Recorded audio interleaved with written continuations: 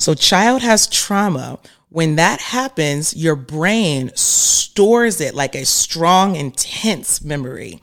Why? Not to punish you, to protect you, to save you. That's your brain's your brain's only function is to keep you alive, whoever you are. It's to keep you alive. And so when it experiences threat and trauma, it wants to know that if this thing happens again, what do I do?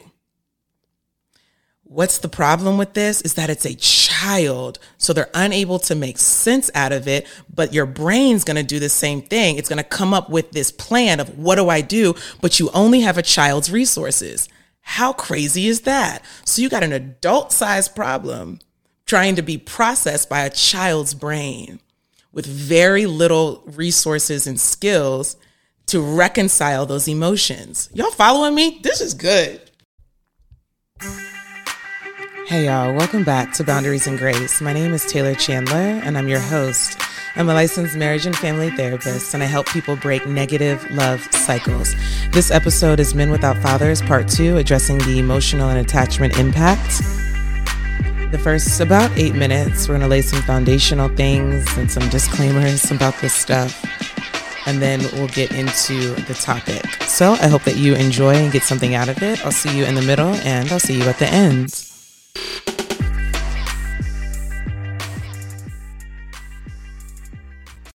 All right, so let's do it. We're going to address the emotional impact and attachment impact of Men Without Fathers. I'm going to really try not to be in the comments, okay? But if you want to be in the comments, you can.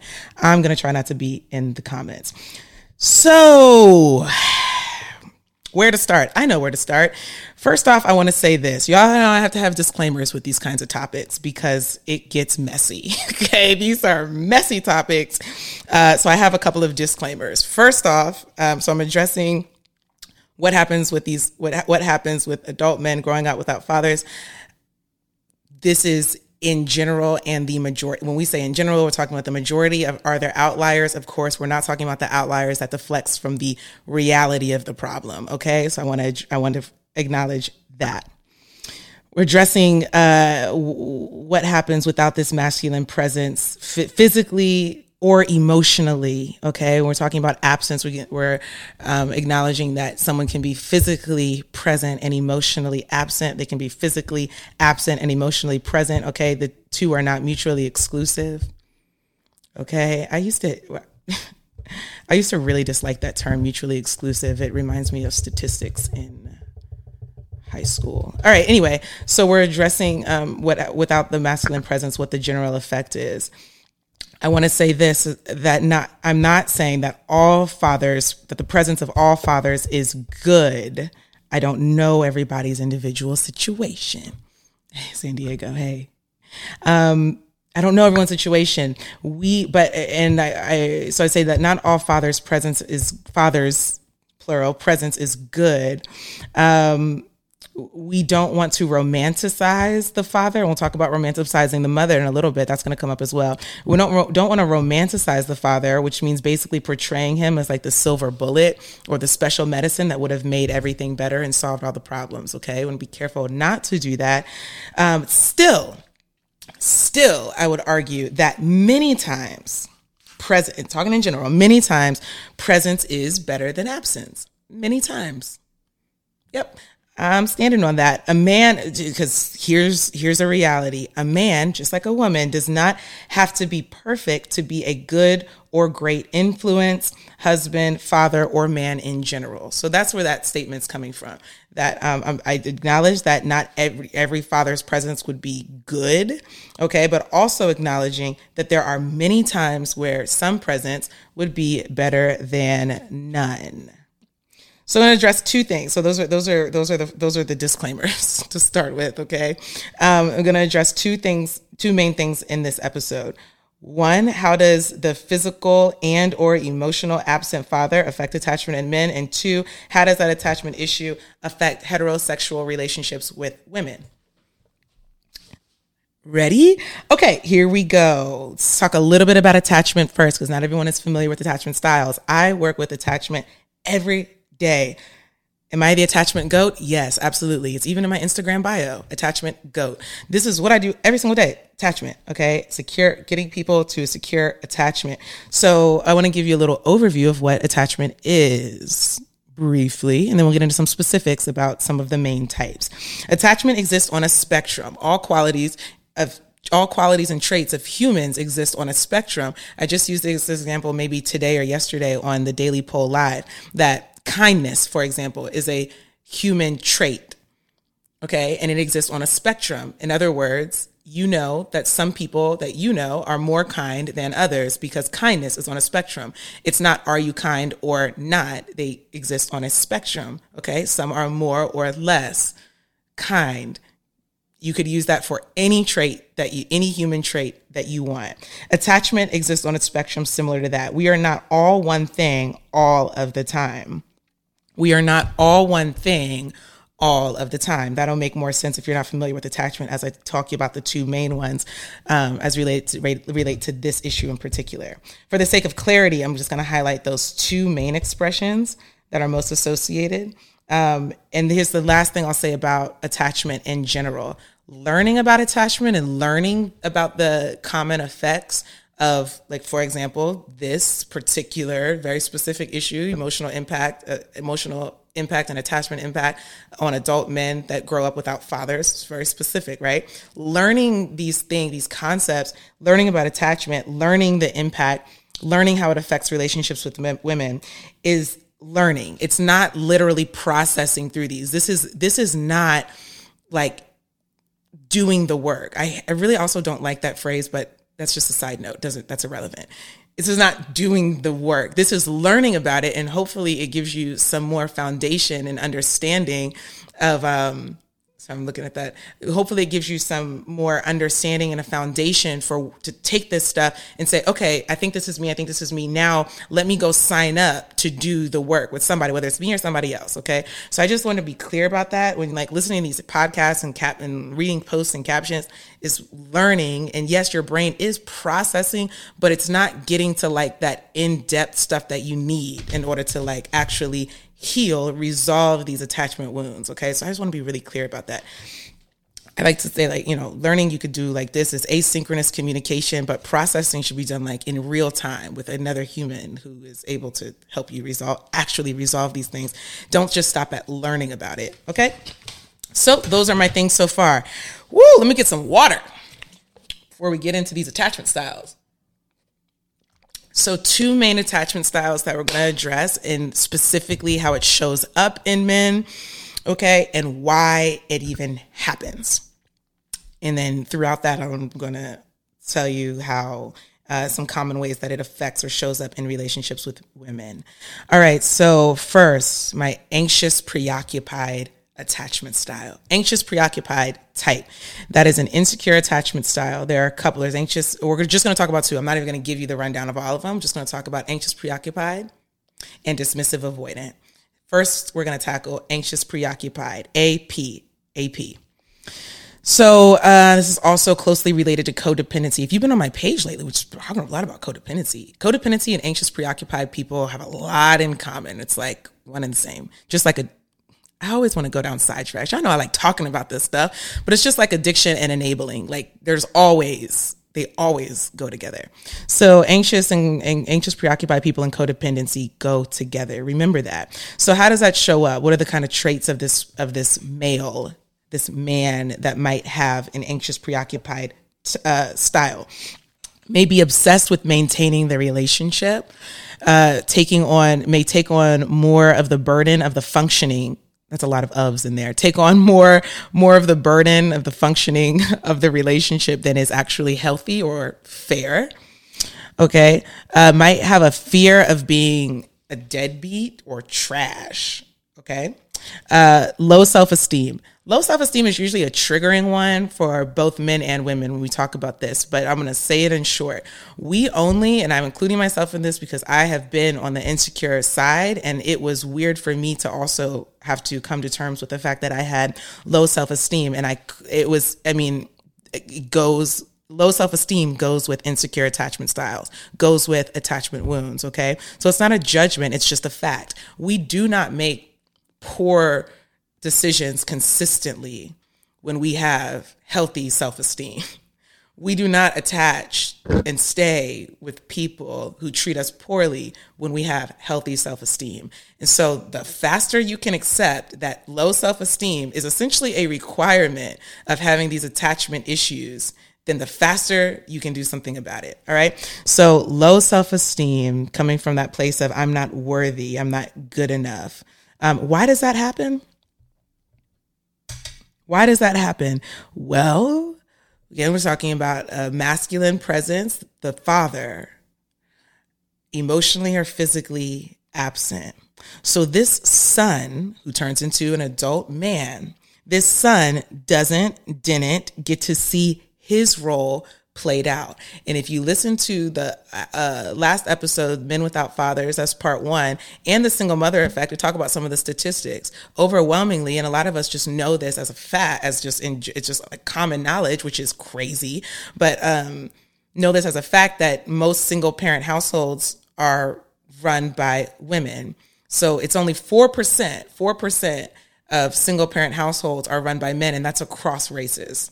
All right, so this son doesn't get to see his role played out and understand how much confidence we get from representation, understand how much confidence we get from identifying with someone who's doing something that we would aspire to do. And this son doesn't get that. Okay, so it doesn't get to see his role played out. He, father, was removed from the picture. I'm not getting into the details about who filed what. Okay, who kicked who out, who left first, whatever. Okay, dad was not there. The child's mind, because all that stuff all that stuff is irrelevant, because in the child's mind, the child, like any child, comes up with the most simplistic and egotistical explanation, which is expected and normal for a child. Children don't develop empathy until about 3. So especially and then of course it grows. That's ideal. It grows as they get older and have more contact with other children and things. They start school. We start to develop empathy because I'm in relation to others, my peers. I develop empathy. What would it be like to be you? Right. But a child there's literally a time young where child does not have the literal neurological capacity to empathize. And so they come up with the most egotistical, meaning me, child, at the center explanation. What does that look like? It might sound like this in a child's mind. He is me. I am not worth it. I don't have something to give. Now, is a child actually using that language? No. A child's not using that language, but makes the same meaning out of it. Doesn't have the same language. I'm using adult language to describe a child's mental process, okay? So a child, again, comes up with the most simplistic and most egotistical answer to why this is happening. I should say meaning rather than answer. So what is that? How does that sound? What might that look like in a child's mind if we apply adult language to it? He is me. I'm not worth it. I don't have something to give. Is this because of me? What does this say about me? Now, as adults, we understand all of these factors, right? But children don't. Why is that important with adult men? Because it's trauma. And your brain on trauma is very different than your brain healthy. So we've got child, or again, whatever age, child develops this trauma. And so even worse when they're younger, because there's even less ability to make any sense out of it. Child experiences this attachment trauma. Dad has become absent. Regardless of why that happened, the absence in itself is a trauma.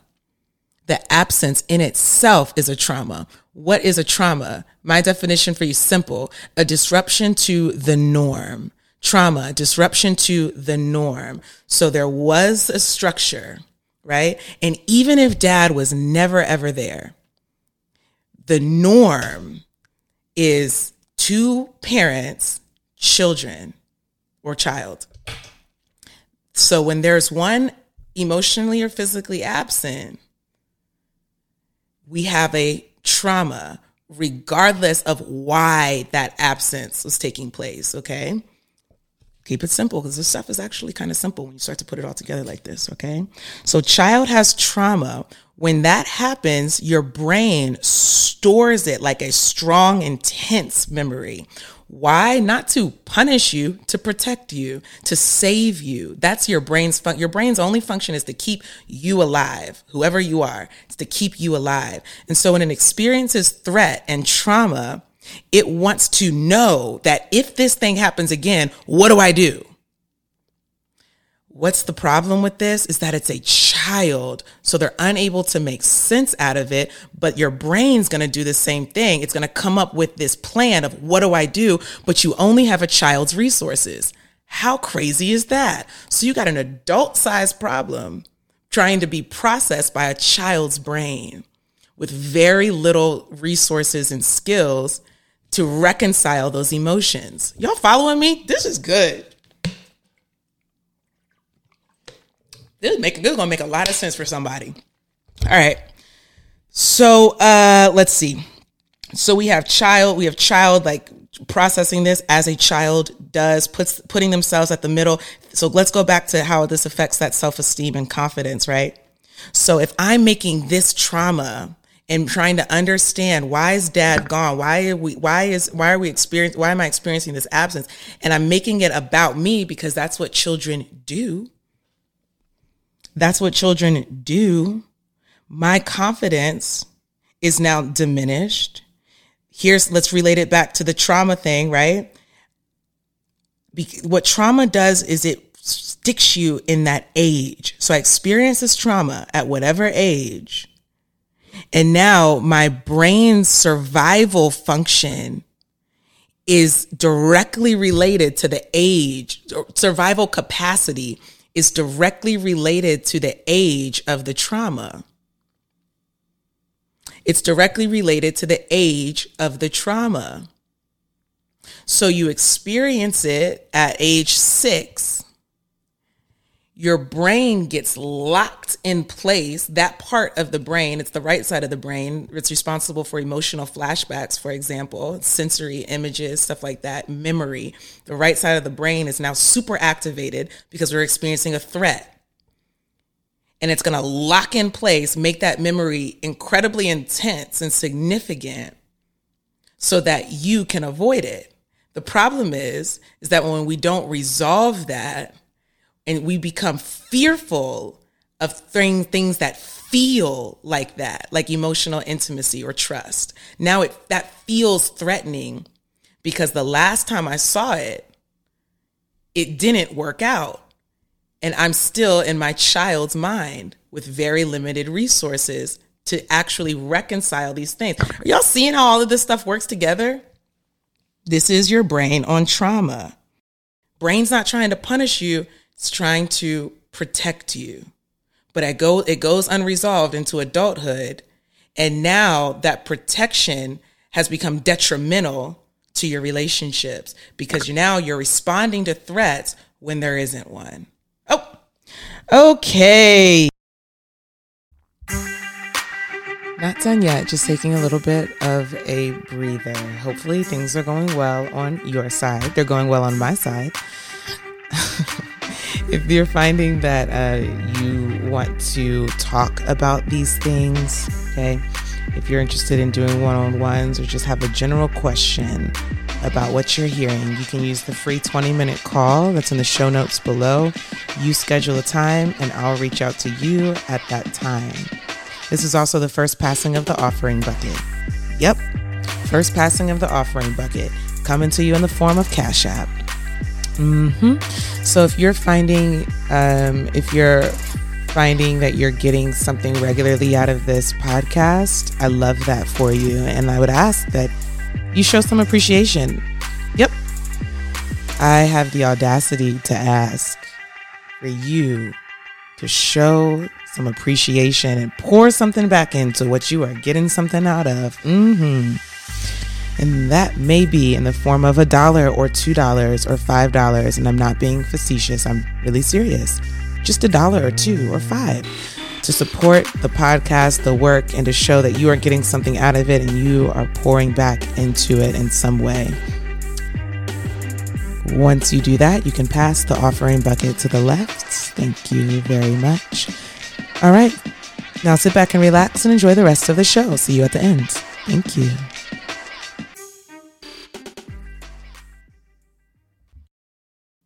Okay. Yep. I think I got everything on this page. Last note here. Okay, cool. I'm glad it's making sense. I like the hearts and I like the fire signs and the clap. I like it. All right. So this issue is exasperated. What time is it? Okay, cool. We're good with time. This issue is can be exasperated when the problem or if a need was expressed or the problem was attempted to be confronted. This issue, this anxiety is exasperated when the problem is met with stress or anxiety or depression, for example, like with mom. So the child has now, and again, we're only talking about the anxious types right now. We're about to talk about the dismissive ones. But with my anxious types, you can ask yourself, why might this child feel anxious?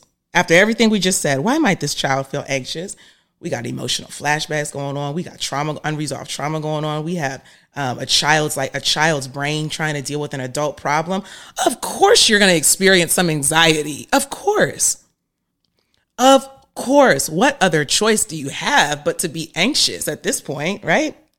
So, and we're going to talk about how the dismissive types are also very anxious, and that's always an interesting conversation. But yeah. So kids anxious turn into it. Maybe now, kid, teenager, whatever, under 18. This issue can become exasperated when the problem is met with stress or anxiety or things like depression, for example, with mom. Okay. And why do I want that? Why am I making that note? Let me think how to say this.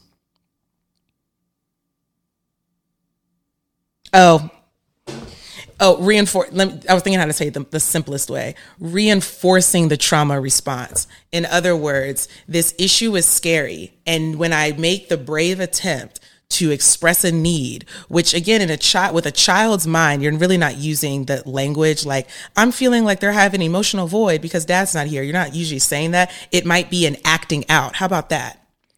How about acting out? Children acting out in school, super common, right? When dad there's some absence. So that's an example of a need being expressed as a child, right? Because they don't have the rationale, the logic to piece it all together. It's like when a baby is in a crib and they cry, and all that does is become a different expression as they get older. So now the child is not in a crib crying. Now they're in third grade throwing pencils on the floor. For example, right? That's an example of an expression of a need. I'm missing something. Someone come and get me.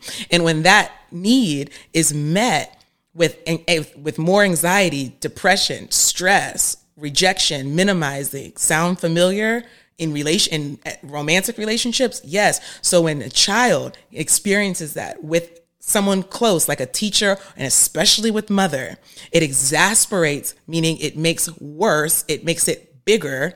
In this case, the trauma response. Now it's reinforcing this idea that when I have a need, something bad's going to happen if I say something about it. Well, now I'm super anxious because the need doesn't go away. Now I just have to find weird ways to cope with it. Now I just have to find unhealthy ways to cope with it because when I try to express it, it didn't work out. As an adult, the way that becomes problematic is that you actually do have some sort of language, right? It might not be as in-depth as like the way that I talk about these things, but you do have language, but then we still use childlike tantrums to get the need met. Ooh. Wow. So you're still the baby in a crib trying to express a need, unable to use the language, not because you don't have it, but what? We're locked at age 6. I'm locked at age 2. I'm locked at age 12. Trauma brain, adult body, trauma child brain, adult body. So it's not that you don't have the language, it's that your brain neurologically, this is just what happens, reverts back to that time in the trauma when I wanted to express a need before, and I'm going to throw the tantrum. I'm now the baby in a crib, language is out the window. I'm just acting out. This is my throwing pencils on the floor. This is my cussing the teacher out. As an adult, what does that look like? You can guess. You know. You can infer. All right. Wow, this is good. So how does that affect relationships with women? Just talking still about the anxious, preoccupied. Then we're going to talk about the dismissive, avoidance. Wow, this is a lot. All right. How does this affect relationships with women? Here's a couple of common ones. Distrust of women. And yet, so distrust with women. So finding it difficult to enter into and sustain emotionally intimate relationships. I distrust. Okay. And here's the little caveat. Here's not a caveat, a little side note on that. Distrust and yet will have sex. Distrust and yet still could desire sex with women. Now, how crazy is that? Think about that. We got trauma brain. We might now have developed a distrust of women. Okay. Why? Because think about what that woman did to dad. That's mom. Right. And you can love your mother and still remember child reasoning. So I might take that anger and resentment I have towards mom because when I was a kid, I feel like it might have something to do with her, or now she was treating me crazy, or she parentified me, and now I have this weird, unhealthy relationship with women, and I'm going to overgeneralize and project that onto the women that I'm with. I distrust you, and yet I still have a desire to have sex with you. Creates a pretty problematic dynamic, wouldn't you say? Yep. So, wow, what incongruency. Even with that alone, I can have sex with you and I don't trust you. Very, very incongruent. Very, very problematic. All right, here's another effect that you might have on your relationship with women. Strong need for emotional connection, because the need doesn't go away. You're human just like everyone else. Strong need for emotional connection, but don't feel it's valid or appropriate. Like if you were rejected in the past, and especially by someone like mom or teacher, especially mom. It's especially problematic when it's mom. Okay. So, because that's your first attachment figure. None of us get away from that. All 7.5 billion people on the planet have the same two attachment figures. It's mother and father. Even if you never knew one or either, everyone's got the same two. Their absence speaks to the attachment. Okay. That's kind of a little nutshell. All right. So I'm strong need for emotional connection, but might not feel that it's valid or appropriate. So you try to hide it, or you develop this fearful avoidant. I said I was only going to talk about two types, but that's another one, fearful avoidant, where I know that I want it, but when it comes, I don't know what to do with it. I know that I want it, but when it's here, I reject it. So strong need for connection, but don't feel it's valid or appropriate. I want it, but I feel nervous about it. I feel like it's not okay. I was rejected before. It might happen again. I'm scared. Oh, here's another one. You may be over expecting in relationships. So at the beginning of this, I talked about romanticizing the father. Okay. But you might romanticize women. So think about how crazy this is. And I'm using the word crazy very loosely in this case. Okay. Think about how interesting this is. How about that? You can have this distrust, resentment, confusion surrounding women or because you can have both. You can have both of these things. Over expect from women, meaning I have an unreasonable expectation for what women's role is in my life. So I don't trust that you're going to do it, and I have an unreasonable idea that this should be happening in some fantasy world where a woman should be able to come in and take care of all of my emotional needs the way that I wish my mother would. How about that? The way I wish my mother would. This is what you hear a lot of women talking about. I don't want to be his therapist. But because honestly, like this is a genuine effect on relationships with women. Could be, right? Over expecting. Thinking a woman should take care of all of your emotional needs or should just know how to take care of you. Romanticizing the mother or the woman. So when I say that you can have both, I'm really getting at this fact that the attachment exists on a spectrum. So you can literally sometimes over exaggerate the importance of women and sometimes totally undermine them and reject them. And that's an example. Again, that's why I only wanted to focus on two, but y'all know, I just be talking, I just get into this stuff and I just want to tell you about things. So what I mean, like when attachment exists on a spectrum, when we're not one thing 100% of the time. So if you have this like overestimation of women and then you also undermine and reject them, that's more of like my fearful avoidant dismissive, fearful avoidant, anxious avoidant type, where you're a little bit of both. Okay, you're inconsistent, moving goalposts. I'm gonna be saving the live. Thanks for listening. You like it? I'm glad you're liking it. That means I'm getting it right. Kevin said I'm getting it right. All right. So you might, yep. So let me give you those 3 points again. How does it affect the relationship with women? Here are your big 3.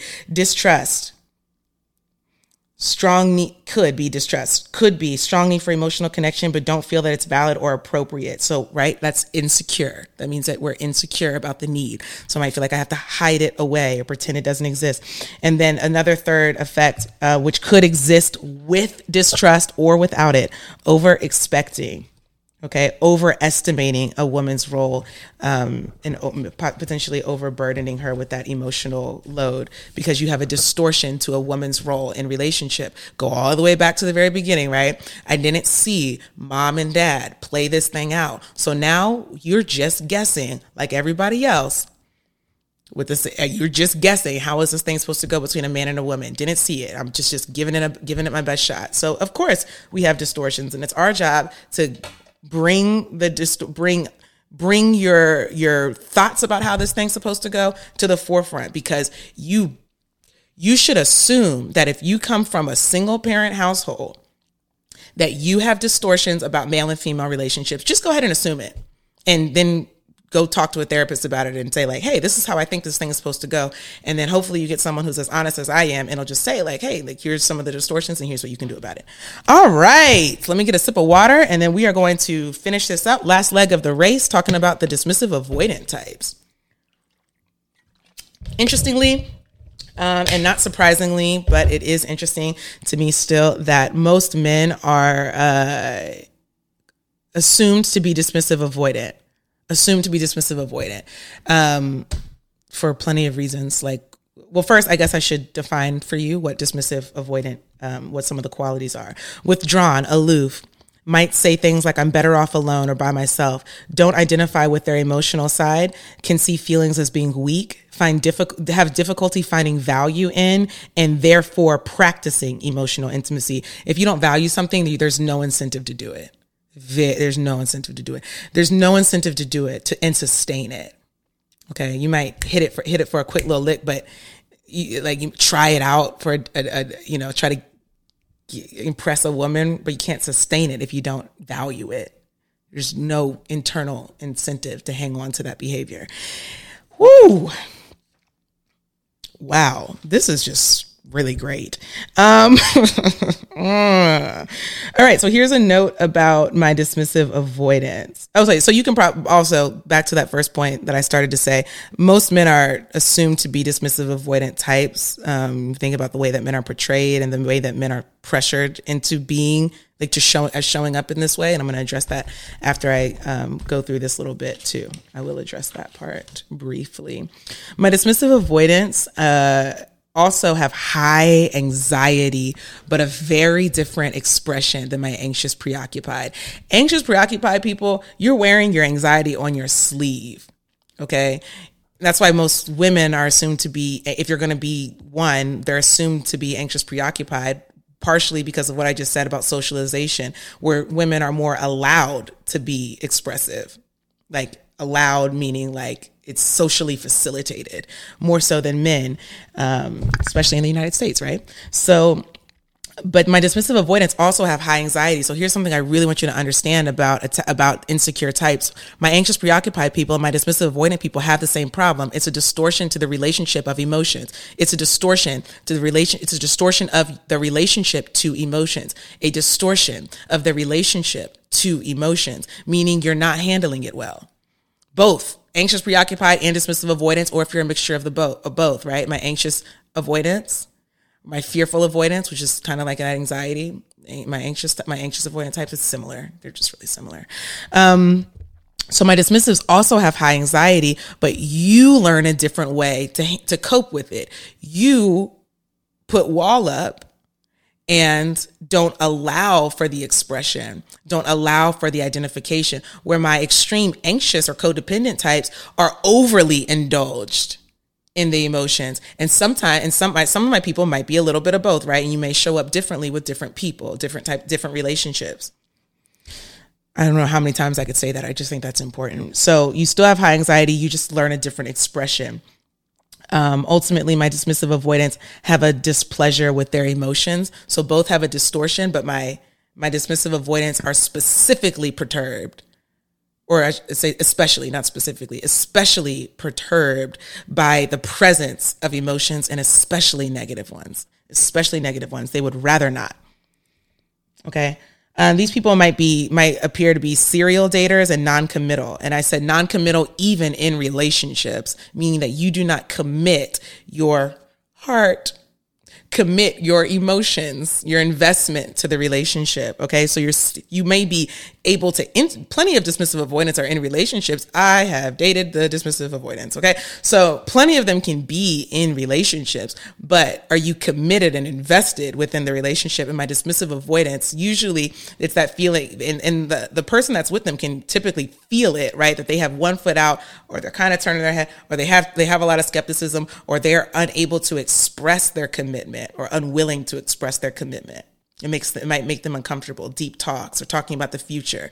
That's an example of dismissive avoidant even while in relationships. So I still call you non-committal.